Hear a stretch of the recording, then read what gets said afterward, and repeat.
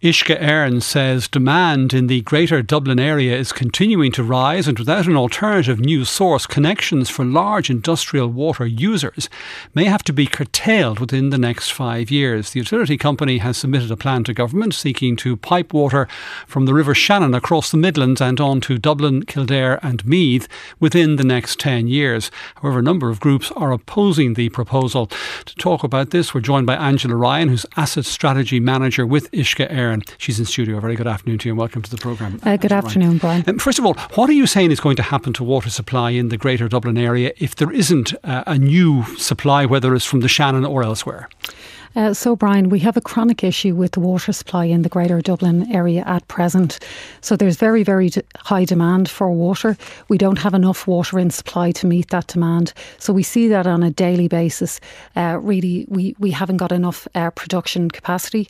That situation will get worse over time due to high growth and the economy as it's going full tilt. How much water has been lost through leakage?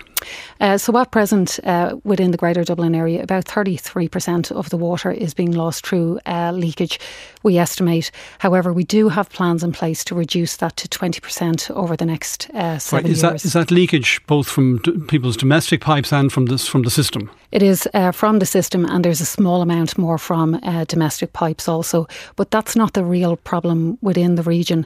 The issue within the region is we have very, very large water abstractions from a very, very small river, so the River Liffey.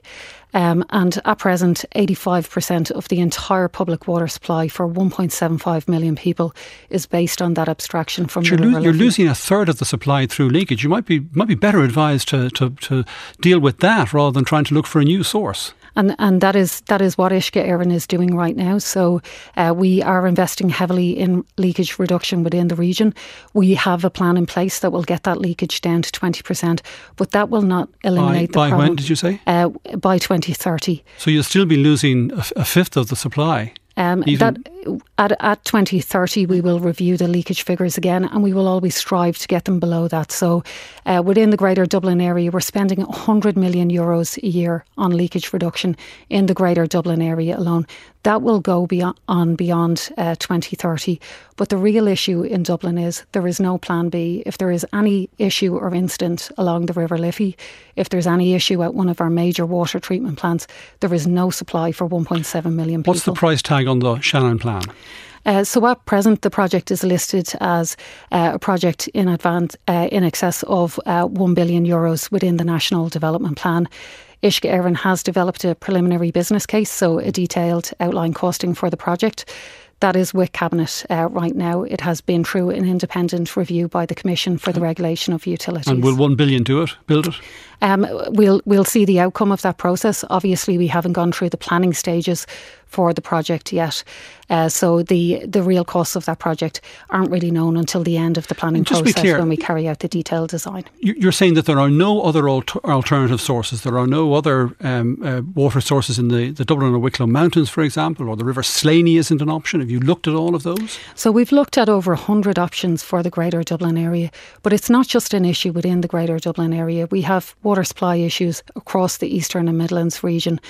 As I was saying, we've looked at over 100 options, including the River Slaney, including further sources in the Wicklow Mountains. But really, the extent of the issue is such that we need a major new source, and the preferred approach for the region is the Shannon project. And what's it going to mean for water levels in the Shannon? And we've been talking about this already with Malcolm Noonan, biodiversity and all the environmental impacts. Well, it means very little in terms of water in the River Shannon. So we're looking to abstract at the maximum about 2% of the average flow of the River Shannon. So it's a relatively small amount of water from a very, very large water body.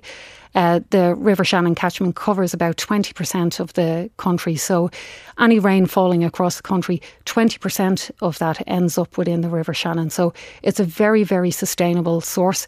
And we're looking to abstract water from the bottom of that source. So from the Partine Basin, just before it turns tidal downstream. So we have storage there. It's a really, really sustainable source. And have you prepared an environmental impact assessment of what that would mean? Yes, so we will be submitting an environmental impact assessment report as part of the planning permission. But that's not been released yet. It hasn't been released yet. That will be released when we go for planning permission. Is that not the sort of thing that would help allay people's fears in the Midwest? Well, what we're proposing to do is, before we put that project in for planning permission, we will do a consultation with the public. So we'll bring some of that environmental information to the fore during that stakeholder consultation process. Right. Before you can go for planning permission, you have to get cabinet approval. It has to give the green light to this. What are you saying in terms of the timescale that you'd like to see for that? Well, obviously the problems within the Greater Dublin area are problems that we're having now. So the timescales are very, very important to us. The quicker we can get through those approval stages, it will mean we can finalise our outline design and develop the planning documentations for submission. But it is a large project, and it does have to go through a proper governance process. It has been independently reviewed by the CRU and Major Projects Advisory Group. Are we weeks or months away from cabinet approval, would you say? You can't speak for the cabinet, obviously, but in terms of what you'd like. But we would like to see a decision made as quickly as possible, and that is for the people within the Greater Dublin area. However, we do understand that it is a very, very large project. It has to go through all of the checks and balances, and Uisce Éireann can provide any further information if required. Angela Ryan from Uisce Éireann, thank you very much for talking to us.